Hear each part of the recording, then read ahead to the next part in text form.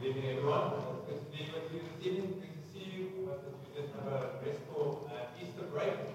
As Charles said, we were all away on the Easter Convention, and both Grant and Sean came down with COVID. I managed to dodge the bullet, so I'm still okay. And what I thought I would do this evening is reflect a little bit as customary in the church following Easter, to reflect a little bit on what is the new life in Christ is like. What has Jesus accomplished through his death and resurrection?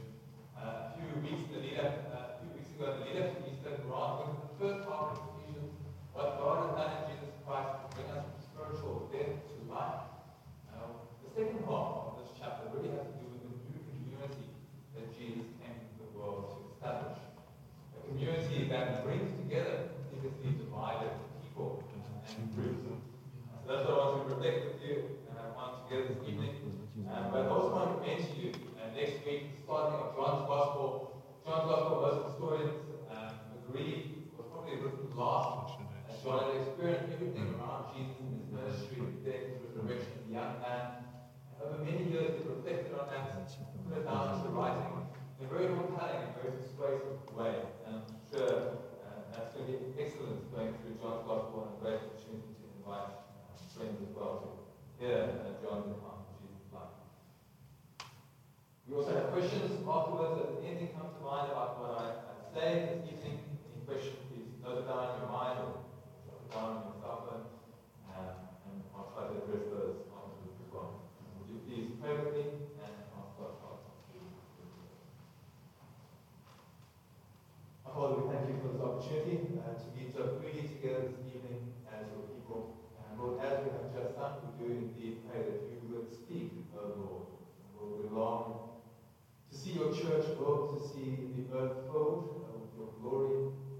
Those other lines also come to mind, Lord, that we would grasp the heights of your plan for us.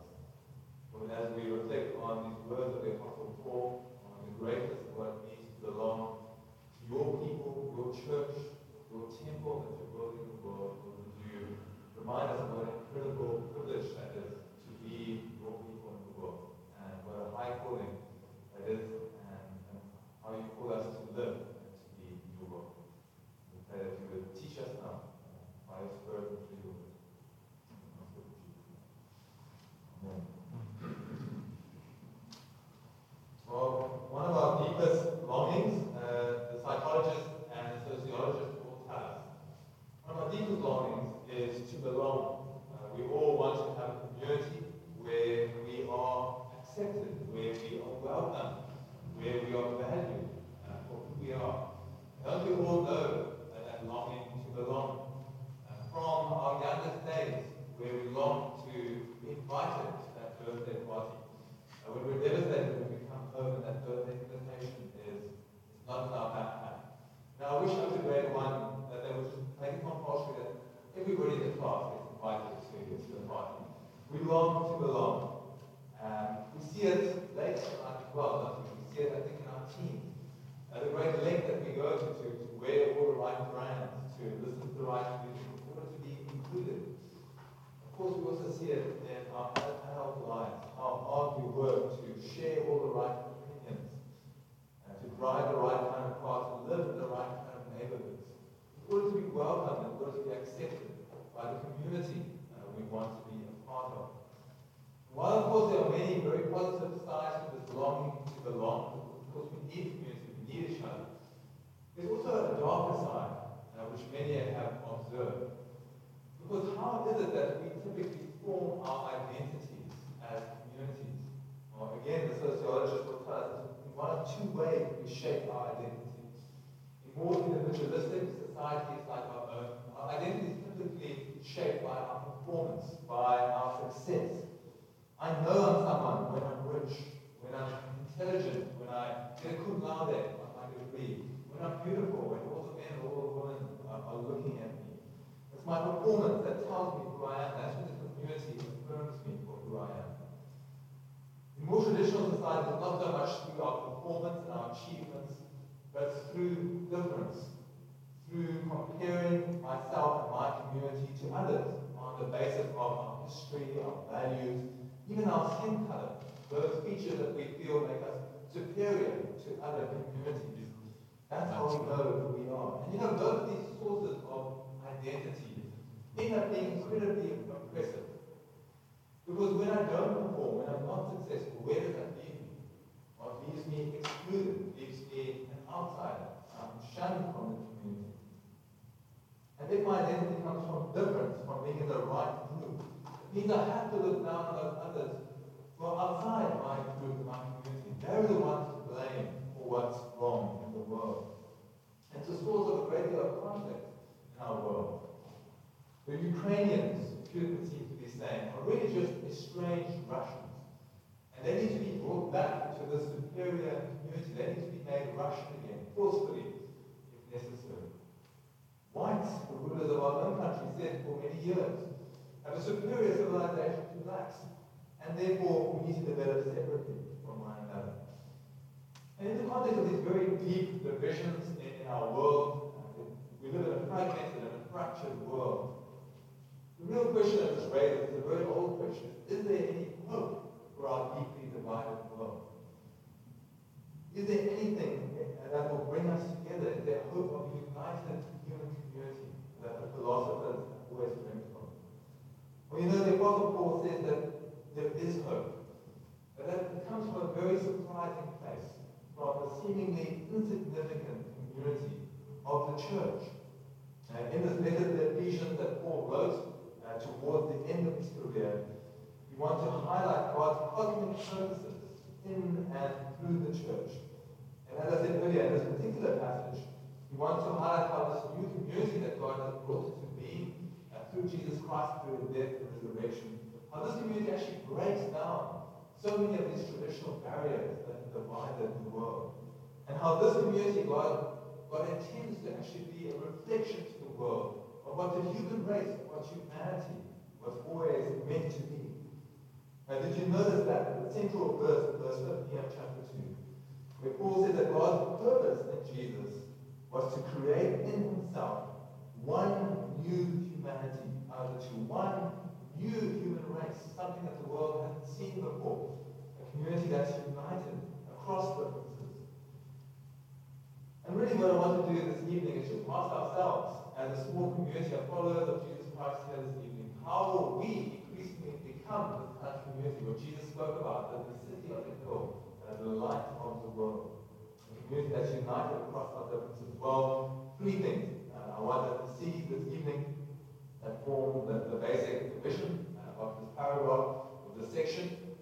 And they're all prefaced by that one command, and it is actually a command there in verse 11, therefore remember. That's the first command in the letter to the Ephesians, and it's the only command in the first half of the letter. And it's in the present tense. It has the sense of, I want you to remember this if you want to be this kind of community. Remember, and keep on remembering, keep on pulling these things to mind, because I think we could so easily forget them.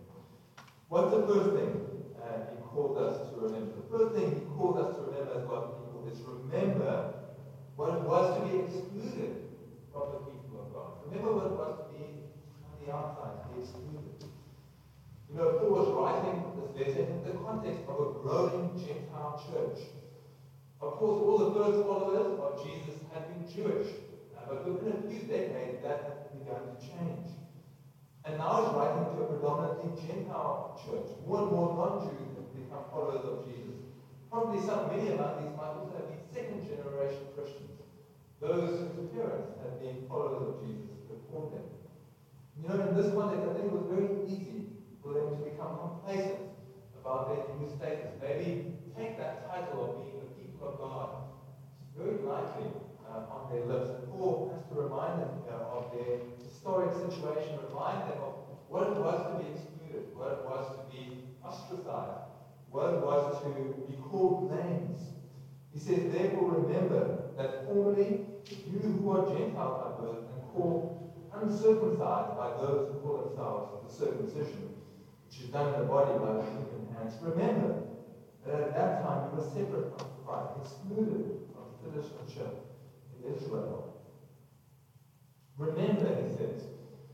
And we know that in the first century, Jews typically, it's quite common, and the writings all affirm it, we tend to have looked down on Gentiles, have regarded them as fundamentally unclean, as defiled.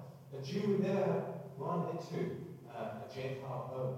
They were idolaters, they were idol worshippers, they were unclean. And although Paul hints here that the Jews in many ways had misunderstood their privilege as the people of God, maybe trusting in that outward sign of circumcision, it's nevertheless clear here that Paul can see no greater privilege and belonging to this one people of God, the people that God had committed himself to in covenant relationship, those through whom God had worked over centuries to bring about the redemption of the world. And he uses interesting political terminology here, doesn't he? To describe that privilege. Remember that at that time you were excluded from citizenship in Israel, foreigners to the covenant of the promise. Although Jews weren't a politically independent nation in the first century, they were living under Roman rule, they were nevertheless a publicly recognizable body. That word that Paul uses here, citizenship in Israel, as the Greek word politeia. That's the word from which we get our English word politics. And very frequently this word actually meant the constitution of a people group, what made them unique.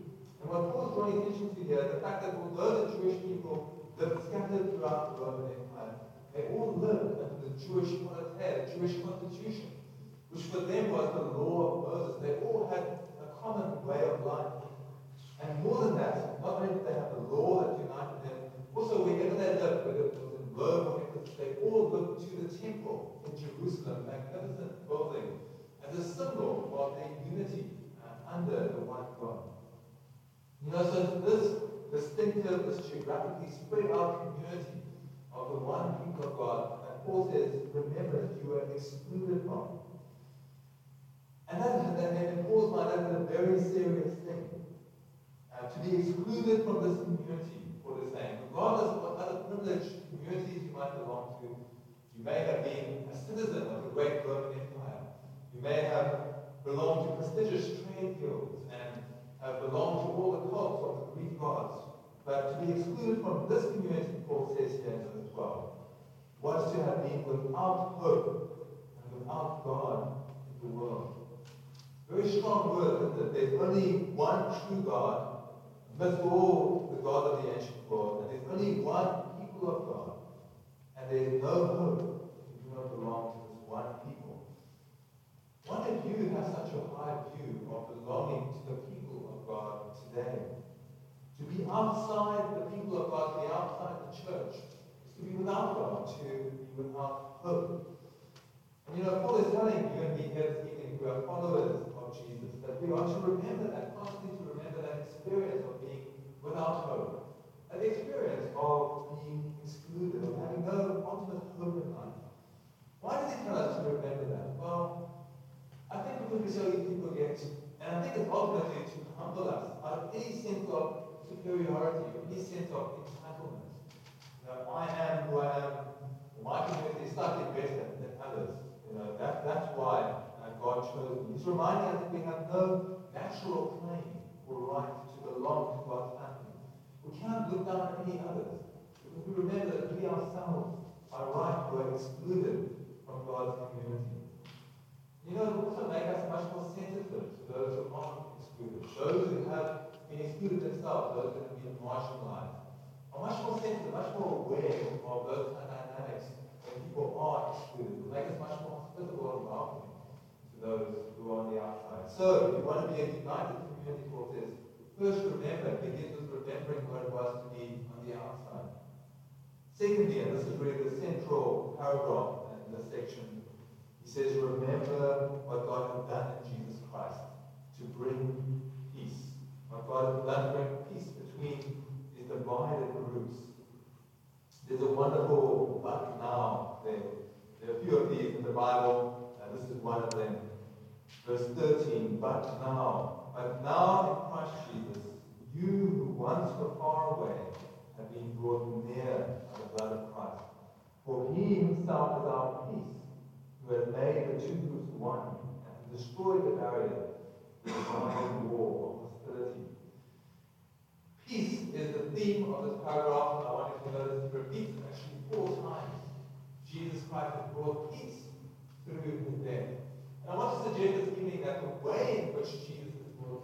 very surprising. It's very surprising, I think, to both the Jewish and to the non-Jewish Gentile audience. Firstly, very surprising to Jews. You know, the Jews believed that unity would ultimately come as everybody committed themselves to living under God's law. They hoped that the Gentiles would also come to live under that law. But you know, Paul highlights here how the law, though it was given by God, could never fulfill that purpose. And the law actually served to highlight the divisions in the world. It was a law that had led to boasting, to looking down on those who seemed to be so far away from the law. There's a well-known Jewish prayer that the Jewish male would pray once a day. It went like this: God, I thank you that you have not made me a Gentile, or a slave, or a woman, led to crime.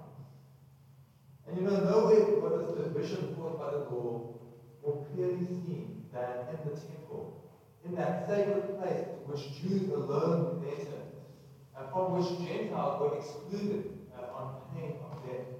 Now I thought I would give us a little visual depiction of it here. So this is a scale model. If you go and visit Jerusalem today, actually go and see it. Scale model of the ancient city of Jerusalem, including the temple. The temple was a huge, vast complex that had been restored by Herod the Great. Now the outer court of the temple, everybody could enter into there. That was the court of the Gentiles. But the actual inner sanctuary, the temple itself, no Gentile, no non-Jew or foreigner could enter. And there was big warning signs actually pasted up on the outside. And yeah, that's the next slide. This is an inscription that archaeologists found while they were digging around Jerusalem about 100 years ago. And this is what that inscription reads. It says, "No stranger is to enter within the balustrade around the temple and enclosure. Whoever is caught will himself be responsible for his ensuing death." And there's good evidence that the Romans actually allowed the Jews to carry out that punishment for anyone, any non-Jew who was found in the temple. This is the dividing wall of hostility in the temple that Paul is speaking about. It says, no entrance into the people of God, into the presence of God, by any non-Jew.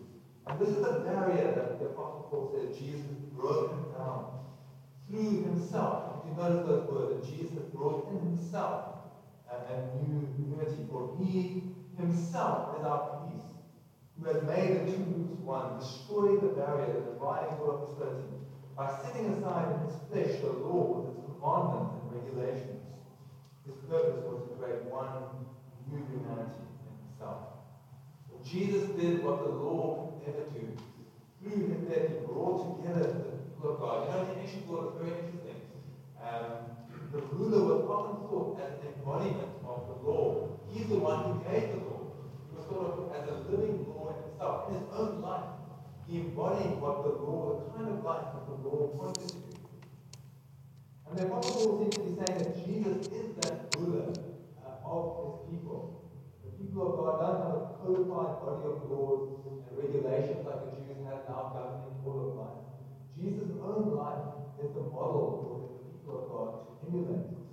Jesus is the presence of God that the temple had pointed forward to. And whoever comes to God now has equal access to God through him and in him. So Jesus brought peace in a surprising way that challenged many of the Jewish expectations around the law, around the temple. But you know, in that same way, he also challenged Gentile expectations. And if you know anything about Roman history, very famously, the Romans claimed to have brought peace to the whole world. But how was that peace brought? Well, it was brought through force and coercion. It was brought through the shedding of blood of all who refused to live under their rule. Jesus, Paul says, is a very different kind of ruler. He has brought peace through his own blood. He has brought unity through serving and through ultimately sacrificing himself for his people, through taking the penalty of law, taking the death that his people deserve for them. That Jesus' cross said that all people, both Jews and Gentiles, are in themselves equally alienated from God and in need of being reconciled, and the price for their sins to be paid. But the cross also says that all who come to him now have equal access access to him. He came and preached peace to you who are far away, Paul says, verse 17. And peace to those who are near as well. The Jews also needed that peace. You know, this is a completely new identity. It's an identity not built on governance. How can you look down on anyone, any group, or any community anymore? Jesus' cross says that we are all equally in need of God's salvation. But no longer do we need to look to our performance either to know who we are. We all fail to live up to God's law. We don't look to our own performance, we look to Jesus' performance. He lived the perfect life we should live. He ultimately died the death that we should die to bring us back into God's family. Keep on remembering this, Paul says there. Remember what Jesus has done. Remember his costly death in bringing together this new people of God. Don't we need to remember this so much still today? Isn't it shameful as we look at the history of the church? How often this dividing war of hostility has been rebuilt. How often the church has been divided along racial lines, along tribal lines. Or we've had black churches and white churches and colored churches. Paul would say that the divided community is a denial of what Jesus died for. And he would say that the church ought to have a fundamental disposition of welcome and of acceptance towards outsiders, towards those who are different to us, towards the marginalized. Why? Because we ourselves know what it was to be excluded, to not have been part of God's family. And what a great opportunity we have here in Stellenbosch to reflect that. Where we have people, a great mix of people from different backgrounds, international students from so many different backgrounds. So we ought to, as a church, welcome the outsider, but we also ought to work very hard at maintaining the unity that Jesus has brought. You know, it's interesting when we come to the section of Paul's letter which really deals with exhortation. Lots of Paul's letters are divided like this: what Jesus Christ has done, what are the implications of that? And one of the first commands that he gives in chapter 4 is this, is to make every effort to keep the unity of the Spirit in the bond of peace. Make every effort. And I think if you've ever tried to bring together a community of different people, you will know how difficult this is. I think as a church, we've also experienced recently how difficult it is to be united because we are different in many different ways. What is it that will enable us to live as a united community? Well, ultimately, I think what Paul is saying is actually by following the way of Jesus, one who is our peace. Not trying to establish unity by force, by coercion, not domineering over those we disagree with, trying to always prove that we're in the right, even though we might be. But following the way of sacrifice, of at times giving up our rights for the sake of the body, of using our privileges to serve the weak, of ultimately learning to pray together, pray with the people who are different to us. For through him, Paul says, we both have access to the Father by one Spirit. Can you imagine in the first century, a Jew and a Gentile praying together? Those who would even enter into each other's homes, now coming and praying together. And what a witness it is to the world that the church, people from very different backgrounds, can begin to pray together, can begin to share life and share their home with one another. So remember what it was to be excluded. Remember what Jesus has done. He was constantly there to bring us back to God and back to each other. But finally and briefly, Paul wants us to remember the great privileges here of belonging to God's family. And in this final and climactic paragraph here, Paul again highlights what it means, the privileges of belonging to this family. And he again uses this political terminology. Consequently, you are no longer foreigners or strangers, but fellow citizens with God's people. But did you notice it goes even further than that? You're not only citizens together in the kingdom of God, you are also members together of God's household. And that intimate community, the household. And you know, in the ancient world, a household was much more than we think of today. We think of the small nuclear family on a piece of land. In the ancient world, a household included the whole estate. Everything that belonged to the master, all the servants, all the lands. That was part of the household. It was the most basic community. And Paul is saying here that God is growing a grand household, a grand estate in the world. And if you belong to Jesus Christ, you are part of this household. And then he changes the metaphor slightly. He says, you know, this household is at the same time a great temple that God is building in the world. A magnificent temple, a temple that is built on the foundation, the teaching of the apostles and prophets, with Christ Jesus himself, the chief cornerstone. In him, the whole building is joined together and rises to become a holy temple to the Lord. You know, the ancient world was familiar with many magnificent temples. Paul's writing here, of course, the Ephesians. The Ephesians would have been very familiar to the temple of the goddess Artemis, just outside of the city of Ephesus. A magnificent building. And you know, the Greeks believed that their God actually in some way uniquely dwelled in this temple. But you know what did Paul apart here? Is that he doesn't believe that God is limited to some physical place, some physical temple. Where does God's Spirit dwell here? He doesn't even emphasize that God's Spirit dwells in the soul of the wise individual. Some Greek philosophers call that. Where does God's Spirit dwell here? God dwells in this new community that God is building. Wherever that community exists, the followers of Jesus Christ, this is the building that God, this is the temple that God is building. That's where God's Spirit dwells. And in him, you too are being built together to become a dwelling in which God lives by his Spirit. What a wonderful privilege that is. This is the fulfillment of the great promise that God, covenant promise God has made to his people. I will dwell among you. You will be my people. And I will be your God. Now, there's even a suggestion here that God's people, as they come into this community, have been invited to the very life of God himself. The life of God who is Father, Son, and Spirit. Have you ever wondered why we so long for community? Because we created an image of the God who is community in himself. The God who is eternally Father, Son, and Spirit. I wonder if you notice that Trinitarian language that Paul uses throughout this passage. For through him, that is through the Son, through Jesus Christ, verse 18, we both have access to the Father by one Spirit. Again, verse 22, and in him, as in Christ, you too are being brought together to become a dwelling in which God the Father lives by his Spirit. To be in the church, to belong to the church, to share in the life of God himself, is to be at the center of his purposes.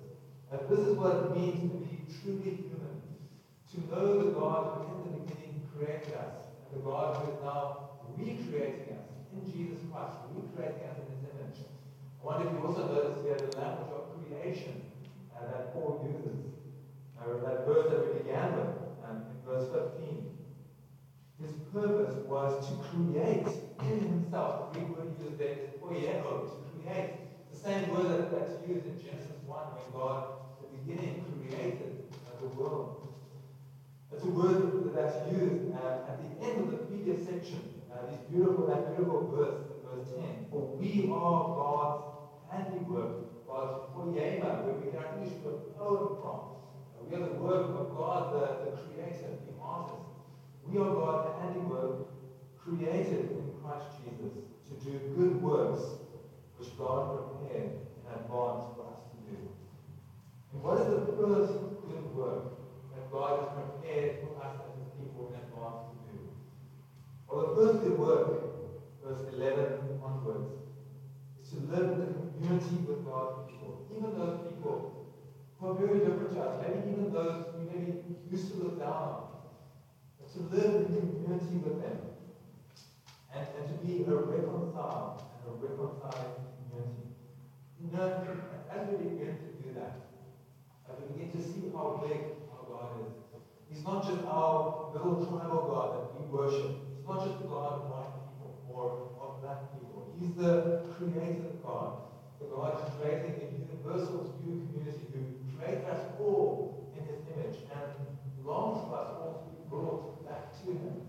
And you know, we need each other. I wonder if you know the language here of together. God is building this together. And in him, the whole building rises. I don't want just one part of the building to rise. He wants the whole building. We need each other in community, in God's household. You know, in our own family, it's wonderful to see how bring something unique to our family. And each one brings out something different in the other.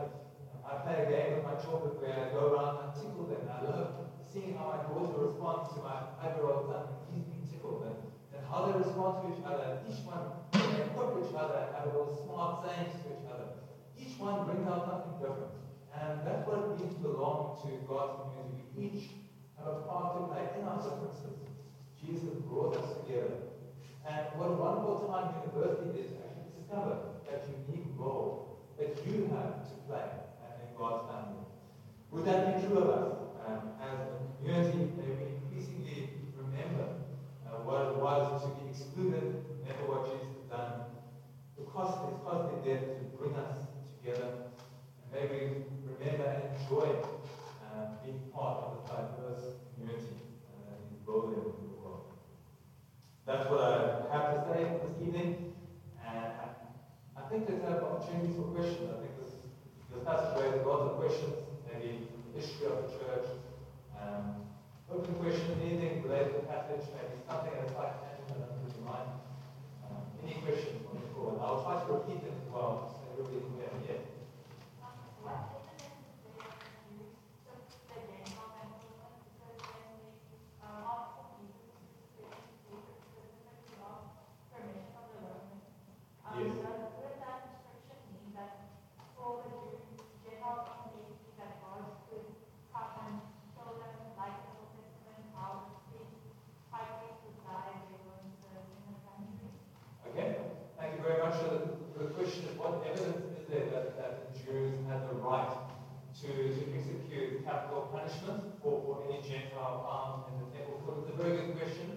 Generally, the Jews didn't have the right of capital punishment. I think the Romans guarded that very carefully because, of course, there was the fear of uprising and people sort of putting to death pro-Roman supporters and so on. And so you're quite right in the trial of Jesus in John 18. The Jews actually say to Pilate, they want to execute Jesus, but we have no right to execute anyone. So the evidence is interesting account in Acts, where they want to stone the Apostle Paul, and the accusation against him is that he has brought the Gentile into the temple. So you can go and read that at the later chapter of Acts. I can't remember, probably around Acts 24 or so. So they want to stone him. And actually, the Roman centurion steps in and actually prevents that from happening. I can't think offhand what of a particular reference to give you in terms of that, but vandalizing a temple, I do know, was regarded as a capital punishment in the ancient world. To disregard the gods like that in some ways was highly offensive and could bring with a capital punishment. But offhand, so I was a little bit tentative